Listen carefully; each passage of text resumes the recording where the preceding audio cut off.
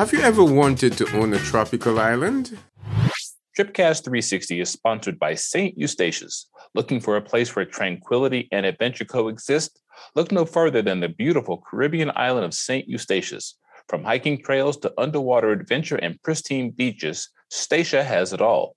To learn more about Statia, check out their website, statia-tourism.com. Hello and welcome to Tripcast 360, the podcast of lively banter about travel, lifestyle, and entertainment. This is Michael Gordon Bennett coming to you from a very, very windy Las Vegas, Nevada. And I am joined, as always, by the man who just returned from his home country of Barbados, Dave Cumberbatch. Davey, I got wind gusts outside my window of about 40, 50 miles an hour right now. So if you hear this whistling sound, it's not me. Is it one of those haboobs again? No, it's just high winds. I mean, this is the time of year, and this is the third wind event we've had in the last week. Last week, it was so bad. I was literally across the street from the airport. A plane took off. It got 50 feet in the air, and I couldn't see it. Wow. From all the dust and dirt blowing up off the desert floor. And I have allergies, so this doesn't do me any good. I knew there was a reason why I never moved to Vegas. You just said just spelled it out for me. Yesterday it was 90 here, and we still had wind gusts around 40 miles an hour, and everything, the dirt just obscures the mountains. I mean, you know, I'm less than maybe 15-minute drive from Mount Charleston, which is a 12,000 foot peak. Most days in Vegas, you can see it clearly. Not then, and it had nothing to do with inclement weather. It had to do with the wind. Wow. Well, you can stay in Vegas. No, thank you. California is still calling me. Remember, I work in entertainment. I don't want to be here much longer. Another subject matter in the news. You see, they're lifting the mask mandate. Yeah, I kind of saw that coming anyway. I mean, when the CDC only extended it for 15 extra days, that kind of told me that somebody was going to challenge it and took the opportunity and get rid of it. I don't know if the administration's going to challenge it at this stage of the game. I just wish they wouldn't. My bigger thing with this whole mask stuff is just if somebody wants to wear a mask, let them. If they don't, fine. Just let it go. Stop getting in other people's business. I hate the fact that healthcare is politicized now. It wasn't politicized when we were growing up. I mean, I was a little boy when the polio vaccine came out and everybody got it. We never thought twice about it. I'm also an Air Force vet. When the government said, go get a shot, we got the damn shot. We didn't think twice about it. Now it's like a big deal. So I've never understood the politicization of something that should not be political. Well, welcome to 2022, man. Come on. Yeah, it makes me want to take that minor I earned in political science and throw it in a garbage can.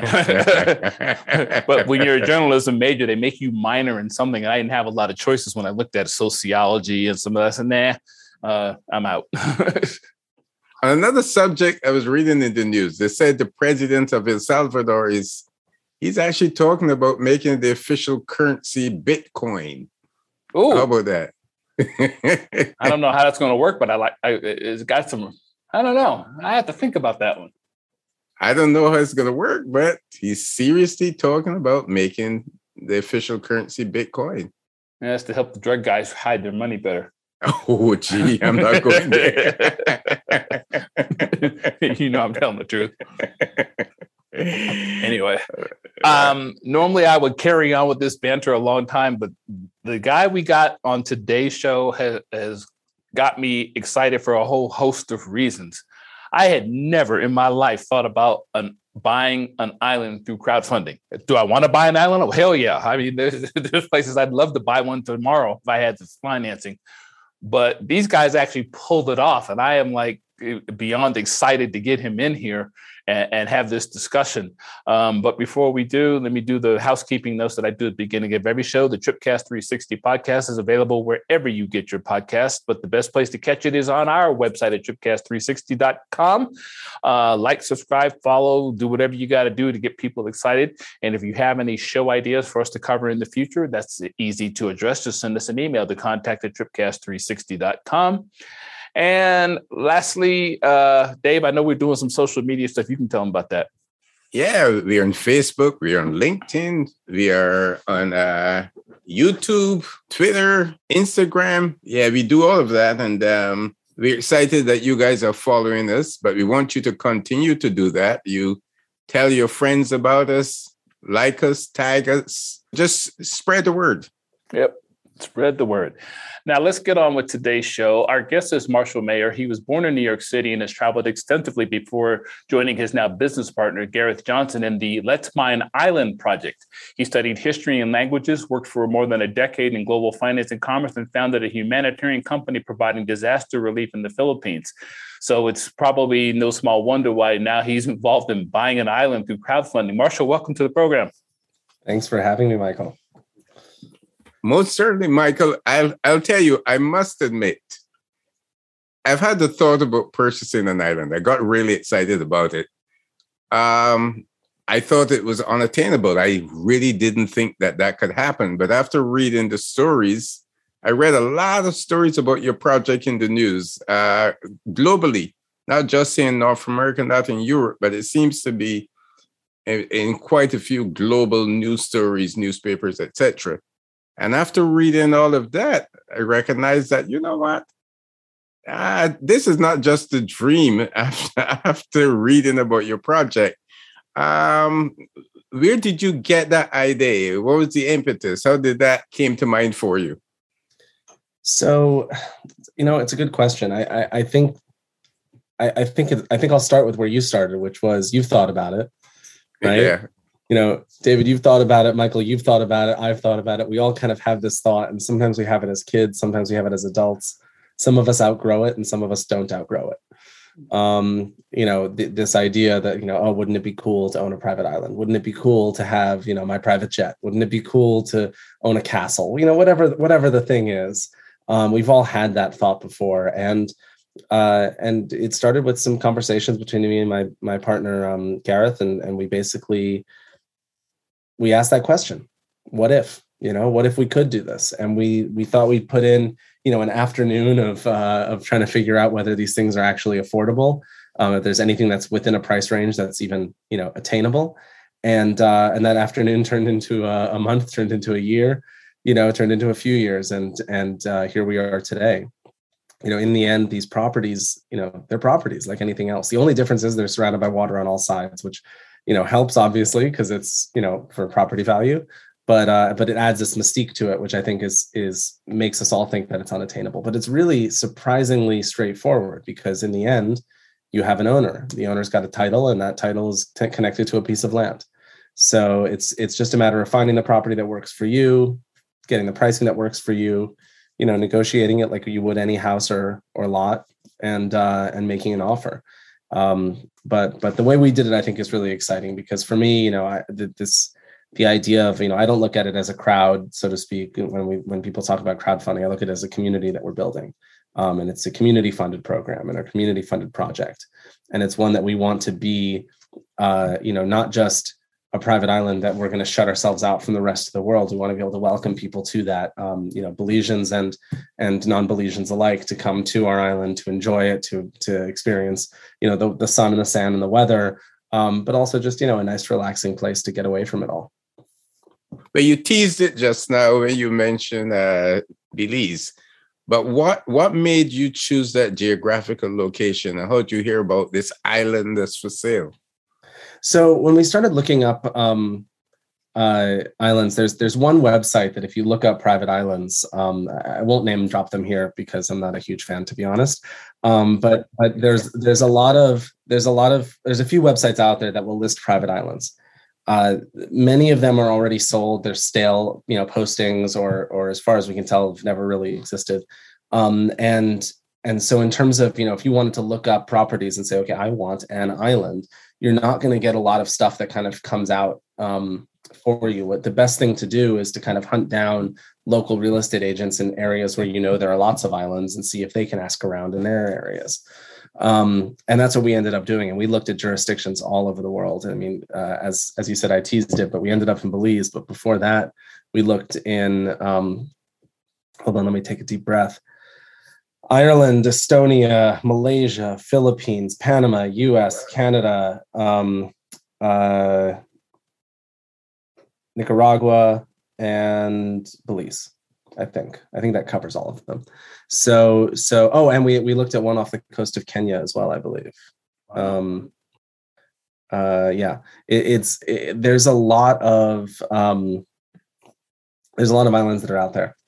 And we chose Belize for a number of reasons. One, it was the price that we wanted. That's obviously very important. It was also weather that we wanted, and it was a size that was workable. Those were kind of the main things. But on top of that, it was accessible. It was it's only a few miles off the coast. It's near a major international airport. You can be there within an hour of landing. And I think sort of the hidden gem that makes Belize what it is, besides all of the obvious things, from an ownership perspective, is it has a very straightforward set of ownership rules. And a lot of countries in the world do not have as straightforward ownership procedures.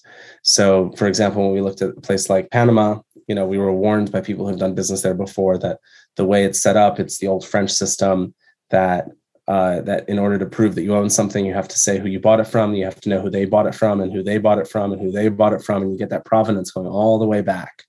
And if at some point, and this has happened in the past, a local Panamanian comes in and says, actually, this is mine, my grandfather owned it, and it was taken from him unfairly, or whatever it is, they can come in and often take back the land that you think you've bought. Wow. So, but Belize doesn't have that. It's a central land registry, and you work through the government, and you get your permit, and you get your deed, and it's yours. And it's indisputable because it's done through a central recognized entity. So I think that is, it's a boring detail.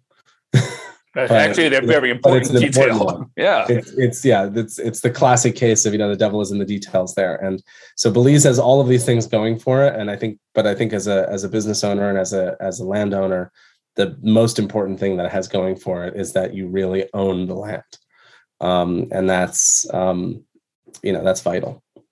Did the government put any restrictions or any covenants on you in terms of what you can do with the land? No, I mean, we do have to go out for permits in order to do anything with the land, and that's sort of the next step for us. There's dredging permits to get, to be able to put in a dock and to build out a beach. We'll put in for environmental permits based on our footprint of what we want to build. We likely won't have to go through a huge environmental impact survey. We'll do something that's a little bit more, not informal, but just a smaller, quicker, process. And then we'll need building permits as well. But there's nothing that we have to do that's to overcome any explicit restrictions. Right. I was also very intrigued that I'm just going to label it crowdsourcing for the community fund. Yeah, there you go. Community fund. That's the phrase I was looking for that you used earlier. What made you go that route? Well, I don't have $200,000 to spend on an island. So you could have borrowed it from Dave. No, it's in part that I didn't necessarily have the funds on hand to do it, outright. But in part because this is the kind of project that, okay, look, if I had, Bezos level money, right, or Musk level money, or Richard Branson level money, then yeah, okay, I could buy myself a huge island with a ton of stuff. I can have all my friends come down and hang out, and it's very chill and whatever, but I'm not at that level. And this is not a project that even if I could do at where I am, that I would want to do on my own.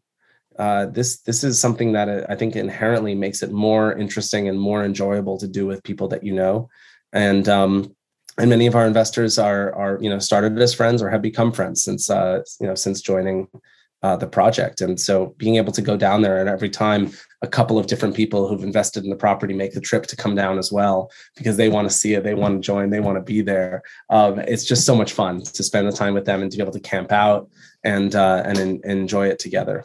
Yeah, so I saw you hired a film crew and had a couple beers on the beach while you were there. I saw those pictures. We didn't hire the film crew. It was a friend of the company actually who works for one of these like MTV shows, the Teen Mom or one of those kinds of reality shows. He was filming for them, and he came down with us on a trip to do some filming for a Kickstarter that we got delayed because of the pandemic, and then now we'll probably launch soon to try to sort of increase what we're able to stretch our dollar to be able to do on the property right now. As an investor, how much do you have to invest, and what does an investor how does an investor get return on his investment? Is it sort of like that whole timeshare model? So we don't look at it as a timeshare model. People don't get like specific days or weeks that they can spend there. The way we've organized it, and I think that's a good thing, because I don't want. I morally don't believe in timeshares personally. I think it was a great idea that's been co-opted by a sad industry. Yep. But it's for us, we look at it, it's a fractional ownership model, right? So we are looking to build a 4 to 6 room bed and breakfast, effectively, with a small restaurant on the island, and we're trying to turn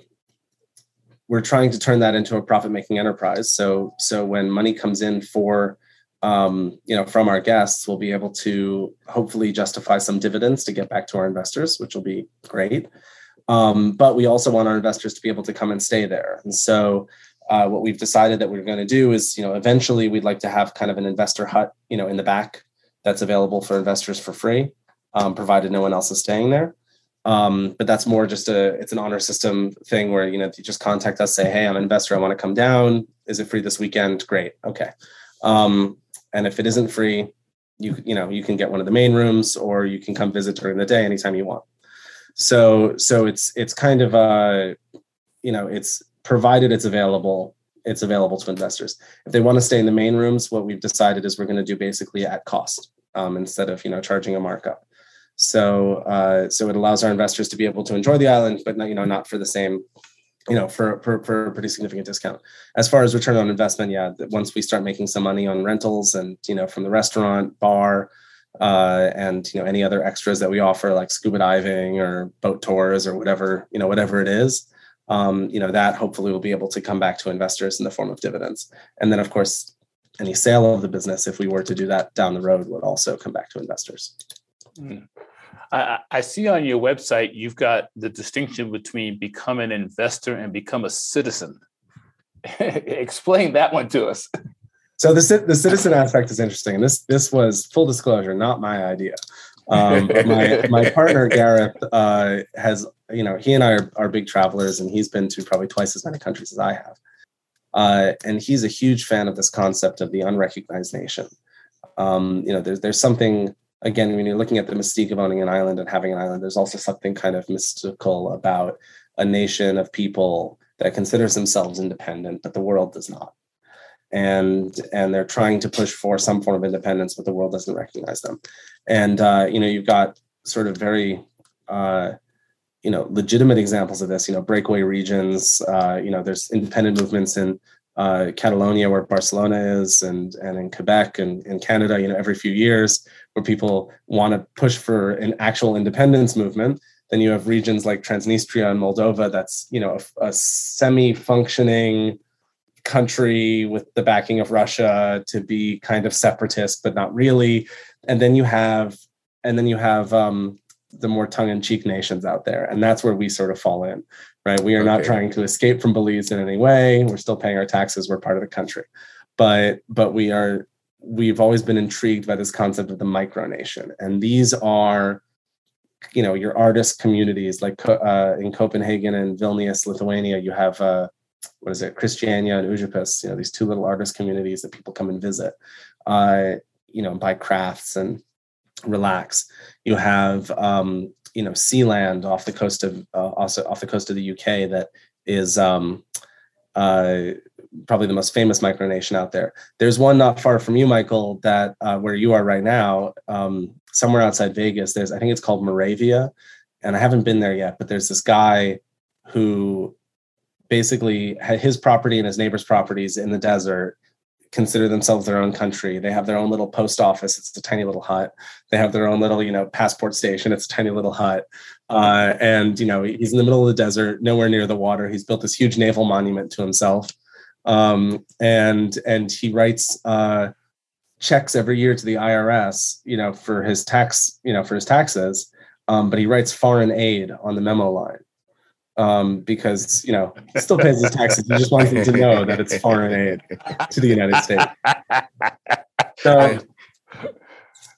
so that's where we fall in. And so the long story short of this is we thought it'd be fun to call ourselves a micronation, to put a little fun spin on it, to get people involved from a community aspect, and to help build that community of people around the world who want to be a part of this kind of project. So to invest in the project, outright, and to be an investor and own a piece of the company it was originally priced a little over $3,000. It's now about $4,500 as the risk has gone down as we get closer to being able to buy this property, and build on it. For citizens, though, it's a $20 come join us, be a part of the club kind of purchase. And we've had hundreds and hundreds of people come in and just say, yeah, I want to be a citizen. This sounds like fun. Like, let's support this. And you can also go and get yourself a noble title. You can become a lord or a lady of Islandia if you'd like. That's me.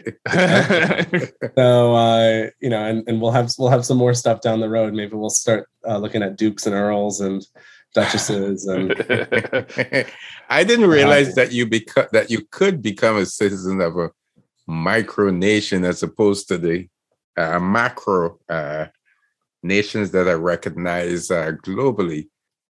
Well, look at it like this. You can go to Walt Disney World and you can get I forget how much it costs, but you can become ambassador from your place to Walt Disney World. Interesting. I didn't know that. Yeah, you can be anything from anywhere. The only thing that makes a citizen of our country, of our micronation, I should say, any different than a citizen of any other recognized nation is that our people can't cross borders with their citizenship. I mean, it's a title by any other name, and we just look at it as it's price of membership to a fun club. Right. Well, Coffee Cay is the name of the island off the coast of Belize. Explain the whole concept of the Principality of Islandia.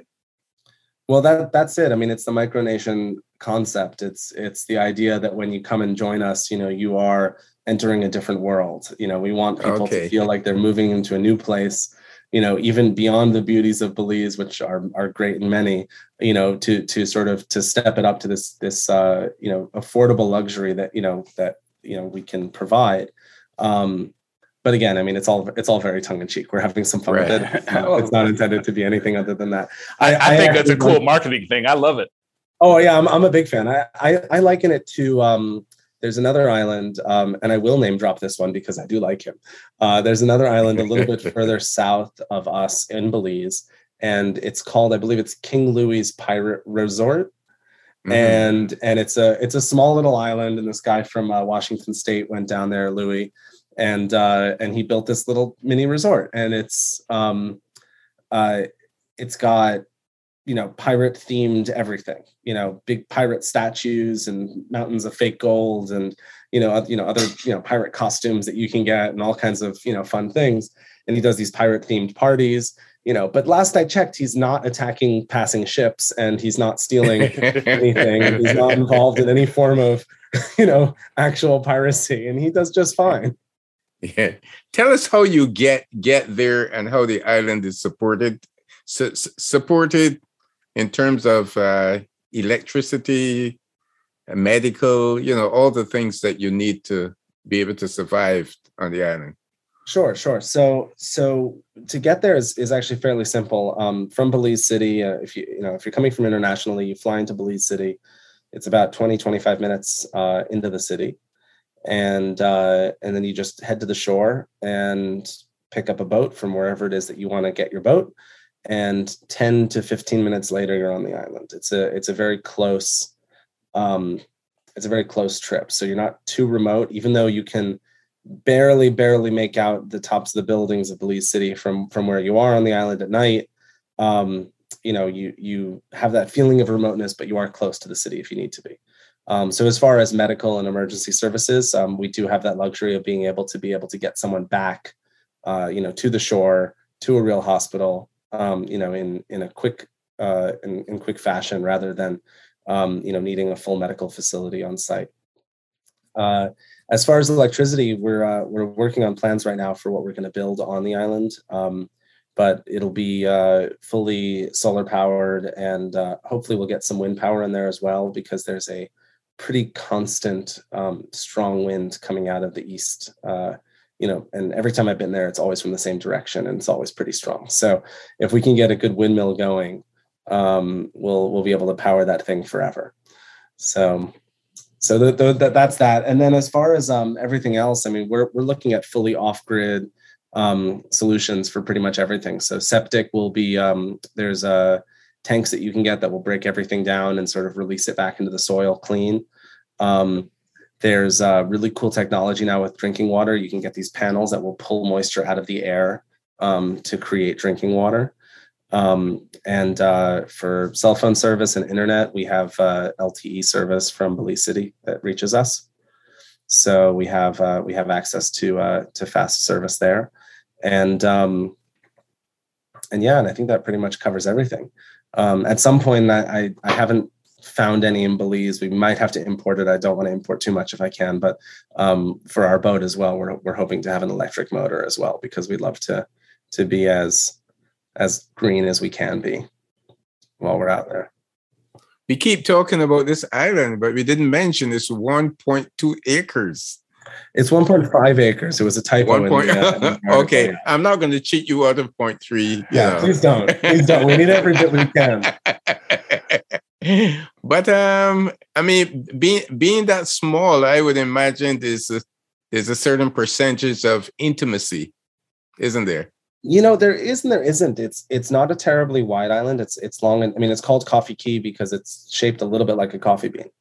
Okay. And so it's sort of long and thin and curves a little bit in the water.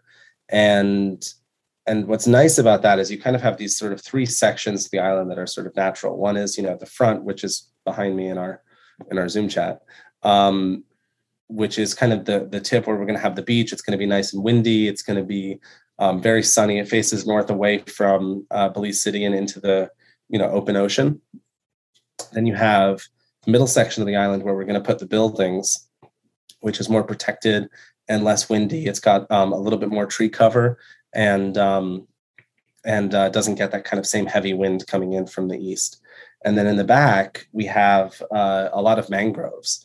And those mangroves have created sort of a little mini mangrove forest that we will, clear out.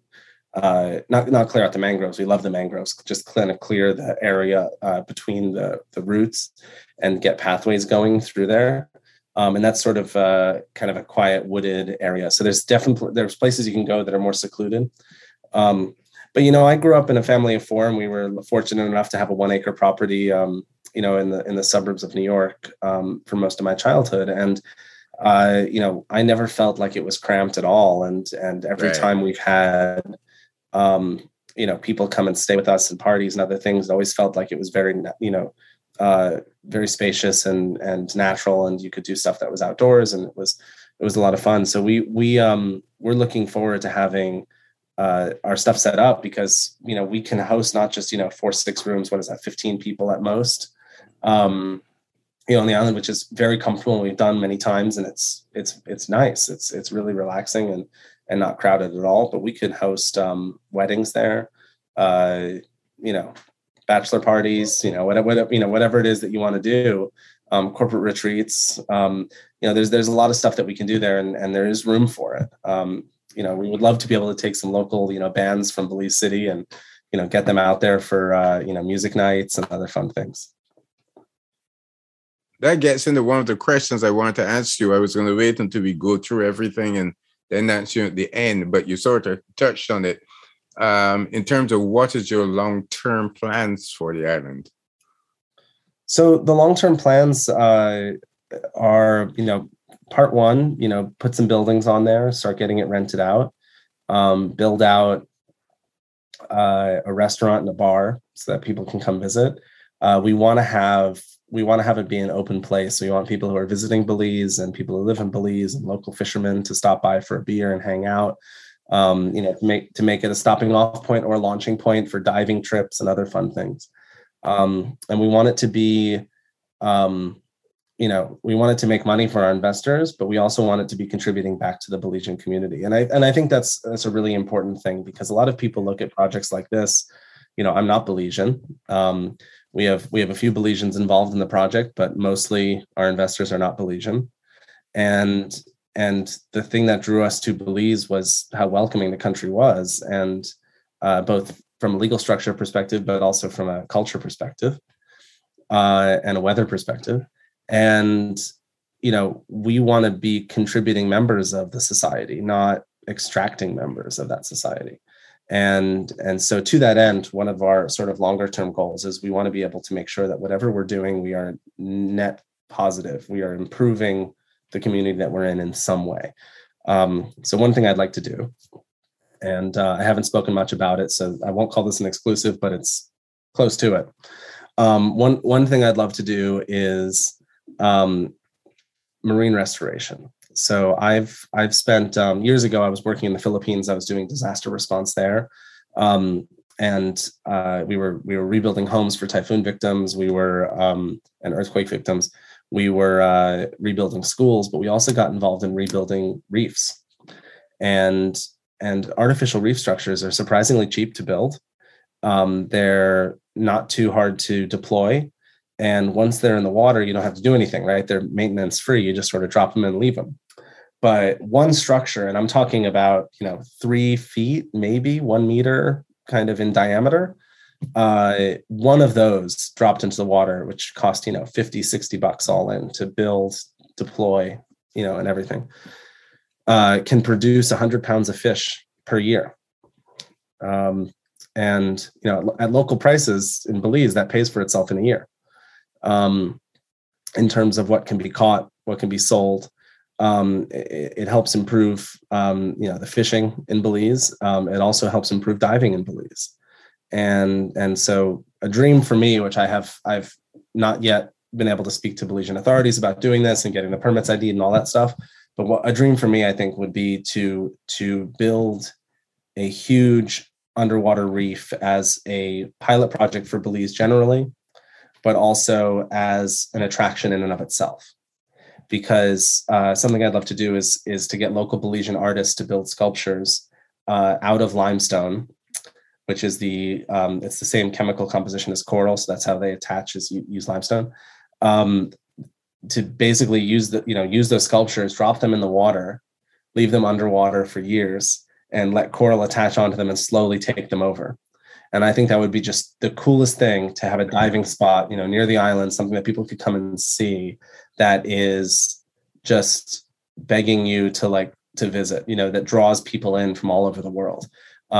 Because you can see, you can just imagine what it's like to see, fish swimming around these beautiful sculptures of, a woman singing next to a piano, or, a man playing basketball, or whatever it is, just like really interesting, cool things that you can enjoy, that then slowly get covered in coral and have fish swimming through them and creating new life, and just have a place that you can go dive and enjoy yourself. So those are sorts of the kinds of projects we want to be involved in for long term. We're here for the long haul.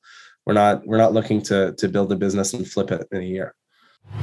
Looking for a unique Caribbean island getaway? It's time you discovered Statia.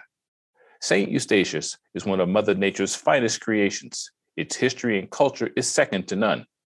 Statia, a world leader in ecotourism, features spectacular underwater adventure, breathtaking hiking trails, and pristine beaches. Visit statia-tourism.com to begin planning that one-of-a-kind vacation. When you first thought of the project, did you mention it to any friends and family? And what were their thoughts on it? Of course, they all thought I was insane. I had a handful of friends who jumped in and said, that sounds great. Take my money. Let's do this. To be honest. And they've been some of our, most steadfast supporters throughout this whole thing. And, eventually my own mother invested. So it's not like it's, right. It's not like it's been a, a completely, affair that has no support at all. From my group, but I've got a bunch of other friends who kind of, laughed it off, and they're skeptical. And still laugh it off a little bit. And then, the other day there was, the article that came out in CNN a few weeks ago, when I just started getting text messages from people saying, "Hey, I remember mentioning something like this a few years ago. Is this you?" I'm like, yeah, well, I kept up with it, Yes. So I think there's a lot of people who laugh or have laughed, and I don't mind. It is what it is, and everyone who's ever started a business, big or small, has had somebody going, yeah, okay, sure you will. Yes. You got to be a visionary, man. That's right. Yeah. In this world, you got to be a visionary. How long after you decided to go forward with this? I guess the timeline question is coming. Did it take you to put the capital together? Was this a long process, or did it come together quickly? Everything's a long process until it's not. This whole project started in 2018, actually. So one of the things I think that made us successful where others have failed, and I don't relish the fact that others failed in these sorts of projects. I think everyone should be able to do something like this and have an amazing and really cool, exciting project to be able to show for it. But I've seen a lot of people online, over the years kind of say, oh, we're doing this cool thing. We're crowdfunding an island. We're going to do whatever. And they make two major mistakes, which I think are mistakes. One is they say, we need $1 million or whatever the number is, right? This is the number we need and we'll get our island. The second one is, this is the island we're getting. And they advertise it thinking, okay, we're going to buy this island. This is the thing. This is where it's going to be. It's going to be in this place. It's going to look like this. This is everything we have.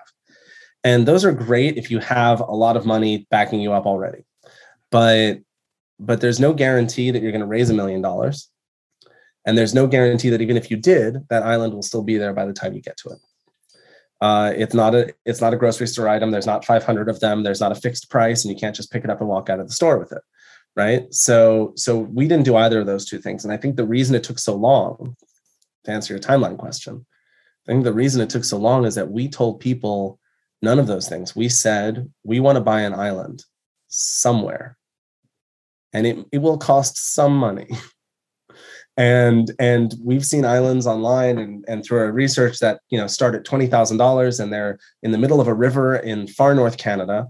And we've seen islands that are beautiful multi-million, and we all know obviously the ones that are the huge multi-million dollar mansions ready to move in with their own private landing strip in the Bahamas, and everything in between is up for grabs. And what we said we're going to go out to our friends and family. We asked some people for deposits, sort of get some good faith, ideas of who wants to join. We said, if we get 30 people to sign up, we'll go through with this. Because those 30 people, if they all put in a couple grand each, represent about $90,000. And we even announced, we said, if we can raise even 50,000, we'll buy something. We might not do anything with it. We might just buy it and call it a day. Because if we can't raise enough money, we'll at least follow through with and buy something. But if we can do something cool with it. So we were very honest with people, and that meant kind of early on the people who joined us were people who were kind of in, hell, this sounds like fun. And then it was a bit of a slog because you get past those groups of people and you move on to the people who are saying, okay, but where is it? Okay. But what are we getting? And how much does it cost? And I didn't ever want to lie to somebody. I kept saying, look, I don't know. These are the ones we're looking at. These are the short list things that we would like to put in an offer on. And we got very lucky because when we found Coffee Key and we loved Coffee Key, we actually kept looking, and in the meantime, we were negotiating the price down. And we got it for a pretty significant discount over what we originally had been asked. And when we put in our final offer, to be honest, we didn't even have all of the money that we needed to buy it. We were a little bit shy. And we put in our offer, but we did it on the condition that we get 1 year to pay it off. And that helped us a little bit, because then that got us to the point where we could say, okay, we're going to put in the offer. We got it accepted. We can give them our deposit, 30% or whatever it is. And then we can pay it off in 6 months and a year. And we were good on the 3 and the 6 months. We're short on the year. And then that was at the end of 2019. So fast forward a month or two, the world shuts down, COVID hits, and everything kind of slows down. But we did have enough momentum to get a handful more people signed on, to the point where by the end of 2020, we were able to pay that off. And that's where we kind of at that point, then you're paying off the island and the taxes and the lawyers and all the other things that are involved. And as we emerged from COVID, we were ready to make another push to get this thing fully funded and building. and that's all happened in the last few months. I'm still finalizing the last shares, but there are paperwork issued for everybody, and 150 people on my waiting list. Whoa. So yeah, we're looking towards the next project now, because we know this is funded. We know what we're going to be able to do. We know what our budget is now, and all these kind of unknowns are solved. And the next question is, what do we do next? Just one question I have for you. I need a spot for my heliport. That's all I'm requesting. Okay, sounds good. We can do a floating helipad. You know what? That's true. That's what I was going to suggest, because it was funny you mentioned mangroves. Right before you got on the podcast with us, I was watching a story that we're talking about how mangroves are very good in terms of dealing with climate change issues. Yes. And how they're being destroyed in Mexico, which I did not know. So I find it ironic that you turn around and bring up mangroves during this conversation. Yeah, no, we love mangroves. We love our mangroves, and we don't want to take any of them down. If we do, it'll be one or two, but almost all are going to stay. They fight erosion. They keep the shoreline intact, and you'll see. You can even see why if you just look at mangroves on the water, because you kind of see the waves come in, and the rolling waves. They hit these mangroves, and after one layer of these roots, just flat water. There's just nothing. It doesn't pull anything away. So we love our mangroves, and they do so much for the environment that you're living in, but also the environment more broadly. And if anything, we're going to plant more. Nice. We talked about the timeline to getting the island. What is your? You obviously have the right to be 100% wrong in terms of your infrastructure building on the island itself, but what kind of timeline are you looking for that? So we're looking for something in the next probably 6 months or so. I'm hoping. I'm hoping that's a generous estimate. Right. If we're up and running by the end of the year, I'll be very happy. So yeah, we're going to be putting in for our permits very soon, and then the next step beyond that is to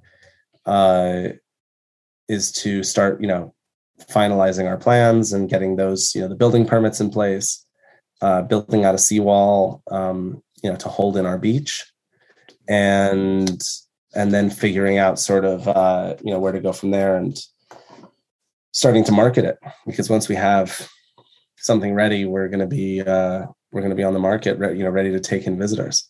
Wow. I mean, you've done a fantastic job of marketing already. I mean, my girlfriend, I told her we were talking to you today, and she actually saw you. I think she said Good Morning America or something a couple of weeks back. She already knew about it before I did.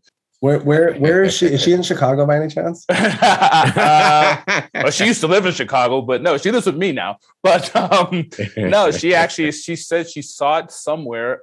I want to say Good Morning America. I could be wrong, but she actually saw it before I did. Nice. Yeah, we were on. I'm trying to think what we were on for TV. We were on a TV channel in Chicago. There was a story about us in Boston. And then Cheddar News did a story about us. It's been hard to keep track, to be honest. I mean, I know that's kind of a problem you want to have, but yeah. But I've got Google alerts up for all of our stuff, and as stuff gets published, I keep seeing it, online, and I'm always getting that email every day of, we've been published in 50 or 60 languages now, or 50 or 60 publications in about a dozen languages or more, 20 languages, I think. Yeah, I saw the languages on your website. I said, man, these guys really went out there and did a bang up job. How did you get that first public attention? Because usually that feeds the beast. Yeah, I mean, this one was CNN. There was a freelance journalist that reached out to us and said, I found you online. I really like what you're doing. I'd love to do a story about it.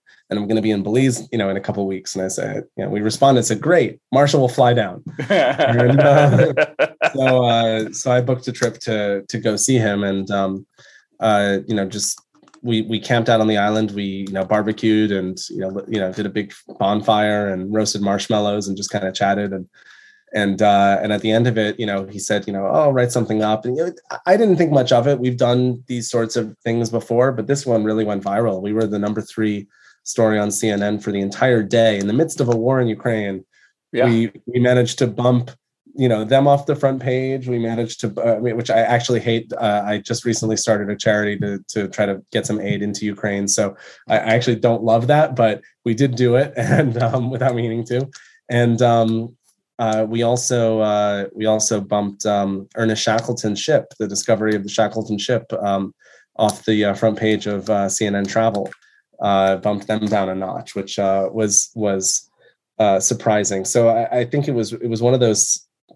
It was one of those days where everything just sort of blew up. My inbox blew up. I got 3,000 emails in a day. And we just saw, interest skyrocket, and we'd love for it to happen again, obviously, once we're up and running and are able to take in guests. But, just to have that kind of validation that there are people out there who love this kind of thing is amazing. Well, you did mention earlier that you hit 150 people on a waiting list. Yeah. So I guess my next question is, what's your next target island to go by? You got any ideas? We've been debating it. We want to make sure that we have.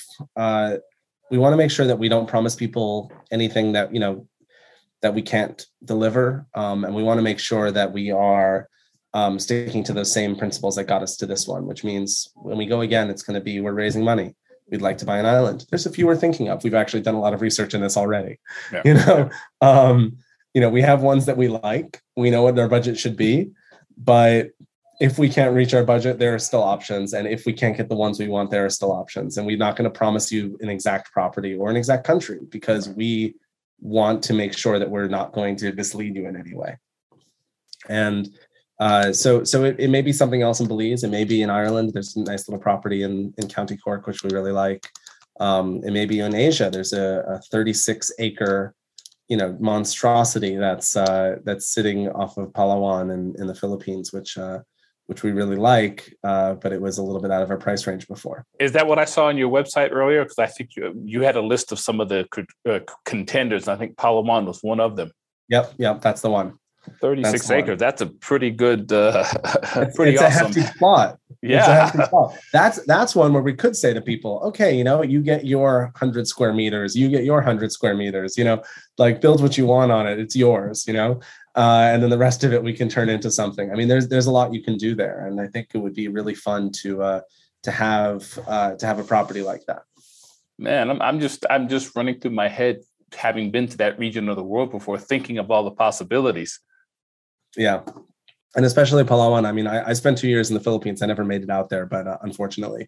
But for everyone who has gone, I understand. I mean, the surfing is amazing. The caving is amazing. The rivers and sort of I always tell people, like, you go to the Philippines for the natural beauty. I mean, you stay because the people are just lovely, but you really go for the natural beauty. That's the main draw for the country, and it really is incredible. And Palawan, it covers everything you could want in the Philippines is there. And you better hurry up and jump on that property, because somebody's going to hear this and they're going to rush down and try to get it before you do. Hey, you know what? They're more than welcome to. There's lots of islands out there. Plenty to go around. No, I want 36 acres. Is nothing to sneeze at. No, it's not. It's we were joking. It's bigger than some countries, although I don't think that's technically accurate. But well, it's bigger in Monaco. Isn't Monaco its own country? It is. I think the smallest country on Earth is Vatican City, but I think even that it's smaller than that. Wow. Yeah, so. but they don't get paradise with it. No, they don't. They do get some really nice churches, though. I mean, if you're into that sort of and a lot of money in them. Yeah, exactly. Think we can get the Pope to float us alone? Yep. Well, we unless we find buried treasure somewhere, I understand that the Philippines for a long time is supposedly the burial place of a lot of pirate treasure, and a lot of gold during World War II was apparently buried in that area. So unless we happen to find buried treasure on our Philippines island, we're not going to have quite as much gold. Well, the gold is in what you're doing. I got to tell you, as we wrap this up, this is one awesome concept. And I am glad Dave found you to do this, because it's a dream that most of us have that we will never be able to fulfill. You guys did it. Yeah. No, I think it's exciting, and we want to expand it from here. We do want to launch another island project, but for us, it's a proof of concept. it's not just about the island itself. It's about being able to community fund things. It's about being able to sort of build something that people can really be proud of and visit and see and become part of that community. But we want to move beyond there too, because we've got, Let's Buy an Island. We've got Let's Buy an Island 2, sure. But you've also got Let's Buy a vineyard, let's buy a ski resort, let's buy a town. There's a lot of stuff out there. And it's not just about the purchasing itself, that's kind of the fun hook to it. And in the end, being able to manage it and turn it into something and make it something that's better than it was before, I think is the most exciting part of the whole project. And I would be remiss if I didn't say this. There's a couple things in your business model that I actually like. One is you're eco-friendly. One of my biggest complaints about the bigger conglomerates coming in and buying either property on an island or buying the island itself is they give nothing back to the place in which they got the island from. Yep. Dave's from the Caribbean, and he and I have these discussions all the time where these big resorts come in and buy up land, put stuff on it. They pay the locals pennies on the dollar and leave nothing behind. Yeah. And that's an irritation for me. I'm sure Dave has seen, because he's from Barbados. I'm sure he's seen all the cruise ships that come down and dock on the shore, and people swing by for half a day and then they go, oh yeah, I've been to Barbados. It's like, okay, well, I mean, technically yes. Yeah. And then they got the audacity to charge the destination for docking. Yep, absolutely. And it's funny, I have to hope that sort of there is a net positive, because people do come in, they spend money. I get that, and that's great. But even in Belize, they're building this huge, just not far from where we are. You can see it in the far distance. But not far from where we are, south of St. George's Caye in Belize, is a cruise ship terminal that's being put in, and on a big island. And they're not just destroying that island to turn it into this big cruise ship terminal with the white sand beach that's all kind of fake and whatever. They're also proposing to build a gigantic road causeway from that island back to the shore, so that when the cruise ships land, they can bus everyone in, to go do their day of shopping or whatever it is that they want to do, and bus people back. And, on one hand, that's actually great for our business, because it means, when they're going to stop for a night, we have a place for people to stay. If they want to do an excursion, they can come visit. We got a lot of things we could try to get people to come do with us. But on the other hand, I mean, just the environmental disaster that's going to be a huge causeway. I mean, a giant road bridge across, I think it's like 7 or 8 miles of water. Wow. is just going to be a nightmare to build, and a nightmare to maintain, and a nightmare for the environment that Belize does a really good job of protecting. Almost all the time, they're really, really, really careful, because it is like the Philippines. Belize's natural beauty is one of the main things that gets people to come. Right. And protecting that environment is so important for its tourism industry, which is, the second or first largest, industry in the country. And that's true of most countries in the world. Most countries in the world, their number one industry is tourism. Yeah. I think it's number 2 in Belize. I think number 1 is sugar. Okay. But but yeah, I mean, they're really, I mean, they've committed to it. They want tourism, and they want responsible tourism. Right. And so they're not selling out like certain Cancun-like beaches I could mention. No, I won't say any names, but they're not selling out like Cancun. I mean, like some places, where they're turning into these, huge hotels that sit on the water, and you kind of get your beach and that's it. But they want people to really be a part of the country and kind of come and stay in a place where you're in a community, you're in a town, you get to enjoy it. And, you have these small resorts, but you have people who are really kind of connecting, and they want people to be a part of if not to meet people and be a part of the Belizean culture, to experience it in some way, and to meet the wildlife, and to sort of be in the trees and kind of get that feel. Right. And that's important, I think. And Belize is doing a great job of that generally. So we're excited to kind of contribute to that. Man, thank God you guys are doing what you're doing, man, because I'm about eco-friendly and sustainable tourism is a big deal for me. It's important. Having been in this industry, I kind of stumbled in this industry through my work at the Travel Channel back in the 90s. And so I've kind of stayed in touch with it ever since. And it has always annoyed me that people eco-friendly tourism has really taken off in the last decade. Thank God for the young people. But my bigger issue is also giving back to the people of these countries who you've potentially just invaded to make a buck. Not everything should be making a dollar. I mean, I understand capitalism and I understand why we have it, but at some point, you got to give something. Yeah, I mean, and at this point, we've already given about $250,000 to the Belizean economy, which is great. We want to turn that into millions. We want to be able to bring as much money as we can to Belize, because Belize's success is our success. Right. You got it. Well, this has been fun, my friend. Hey, tell us how we can keep up with you. Throw out your website and anything else you feel. Absolutely. Yeah. So if you want to see what we're up to, you can find us online at letsbuyAnisland.com. You can check us out on Instagram at letsbuyAnisland. If you go into our website, letsbuyAnisland.com, and you want to just add yourself to our waiting list, hit the contact message. There's a contact button, and reach out to us if you want to get involved and invest in the next project, or get on our waiting list for this one. There's an Own the Island button. You can reach out to us. We'll respond to everybody. And, we want to get as many people involved in these kinds of projects as we can.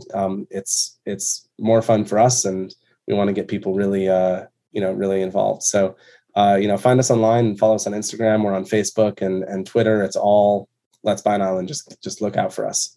Nice. Marshall, thanks for doing this and taking an hour out of your day. It's awesome that you're doing this, and I really appreciate it. I know Dave does too. All right. Thanks, Michael. Thanks, Dave. I'm sorry your microphone cut out. Yeah, for once I get to speak. No, I'm just kidding. And this is Michael Gordon Bennett on behalf of Dave Cumberbatch. Thanks for listening to this podcast, and we'll see you next time on another edition of Tripcast 360.